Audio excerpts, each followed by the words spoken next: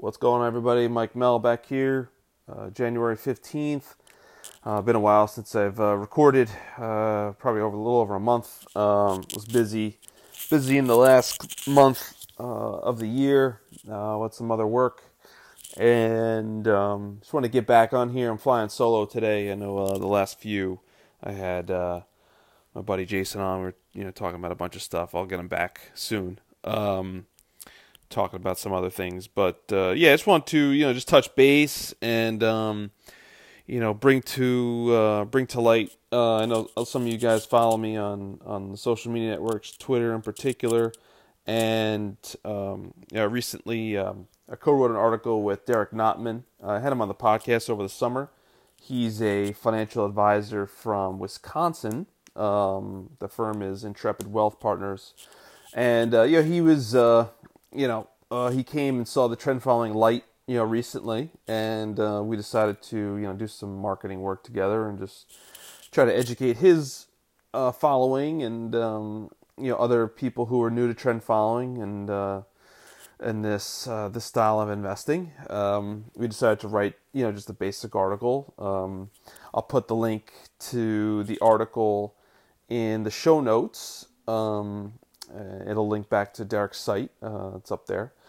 And, it was just a joy, to work with, not only with Derek, but like in a financial advisor, because I believe that, most advisors who I talk to, don't bother looking into new things. Trend following is not new. It's as old as, as old as investing is. People have been trading trends, but in its formal sense, the CTAs, the managed futures world, people are just not looking at it. Definitely due to the recent performance over the past 5-10 years. The traditional stuff, stocks and corporate bonds have done really well. Even to the other extent is treasuries have done really well, but the diversified trend following as we know it hasn't done that well. It's been our Great Recession, if you will. I think the stocks had their Great Recession or their depression, whatever you want to call it, through the 90s, the 2000s, and they had that lost 10 to 15 year period where they did nothing, and trend following has, some of us, we've made new highs, say a few years ago, but we've, just been struggling, more or less over the last, 5 to 10, depending on the firm you look at, but by and large, the space has pretty much been flat. So it's been a rough ride. So, that also incorporates, that also plays into, why people aren't looking at it as much. They were 10 years ago, not so much now. See, we don't really need it. Because all we need is stocks. They go up, blah, blah, blah. And that's normal. That's human. But, we believe that, trend following's time is going to come again. It's had a history of, periodic recessions, if you will, periodic losing streaks. And, just like every other strategy. But for whatever reason, this recent, since the financial crisis has extended a little longer, even though there were some instances of new highs being made, 2010, 2014, and in some cases, for some firms who had heavy allocations into stocks, I believe 2016 or 17 was a high. So it hasn't been all terrible, but the reversals have been nasty, and it's made life difficult to sell, because performance is such a key driver of what makes of people's decision making, especially recent performance. So, recent performance hasn't been that good, but we're, trying to do our best to maintain a perspective here, show people that, look, recent returns, while crappy, this is what we believe a really special case where diversified trend following has underperformed, And we think, now's a decent time if you're going to look at something else. If you're worried about the stock market or your other traditional investments, I think they're overvalued. Here's what we think is a good value. So go a little into that. I'm writing a little article now on that I'll have posted soon.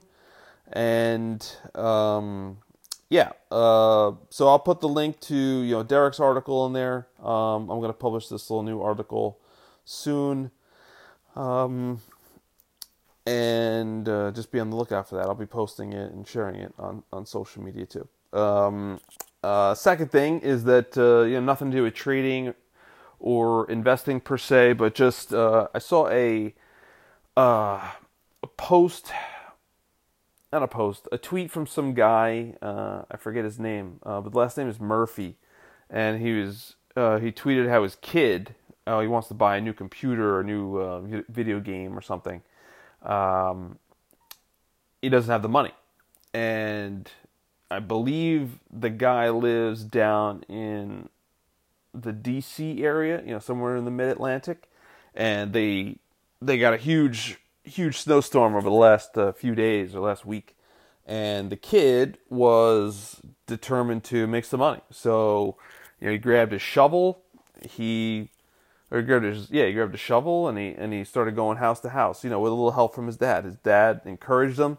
His dad didn't give him the money. His dad just helped him. Helped the talent flourish, I should say. And the kid just, marched out and said something to the effect of, I'm going out, I don't know when I'll be back. And that is a, kind of an entrepreneur's mentality, or for an investor, the attitude they need, I think, or not that they need, but that might help them, to pull the trigger, continue to pull the trigger on new trades and new opportunities that come along, because they don't always come along, right? It doesn't always snow every day. There's not always opportunity to make money all the time, depending on what your skill set is. So you have to, wait, and then when your opportunity comes, you have the wherewithal to jump on it and stick with it and do that every time it does snow or it does, rain, and you're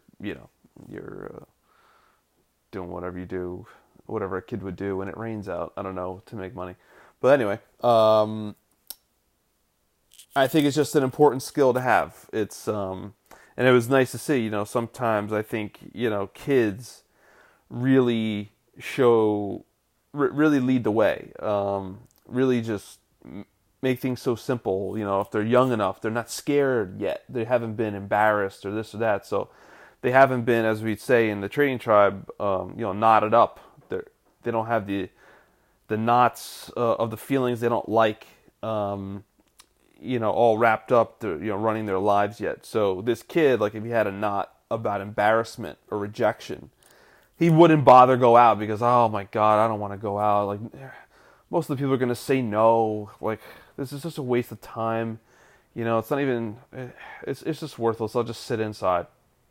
And there you go. That is an attitude, and that is the behavior of what I think separates a winner from not necessarily a loser, but a guy who doesn't know if he could win, because he didn't even try. So, I thought that was a really good thread. If you go to my Twitter, you could see I retweeted the guy's tweet, and I think he liked it too. He has a whole tweet storm about the story of that day and what his kid did and all that. So it was pretty inspiring. It's pretty cool. I like seeing that from young kids that's still getting out there, still trying to make it happen. And I think that's all I got for today. I'll be back, on the regular next week or in a few days, and we'll do another one. Try to do maybe one to two per week, and hopefully we get another one launched in another couple of days. Maybe we'll get Jason back on, or maybe ask Jerry Parker to come on, or somebody like that. All right. I think that's all I got for today. Guys, be good, and we'll talk to you soon. Okay.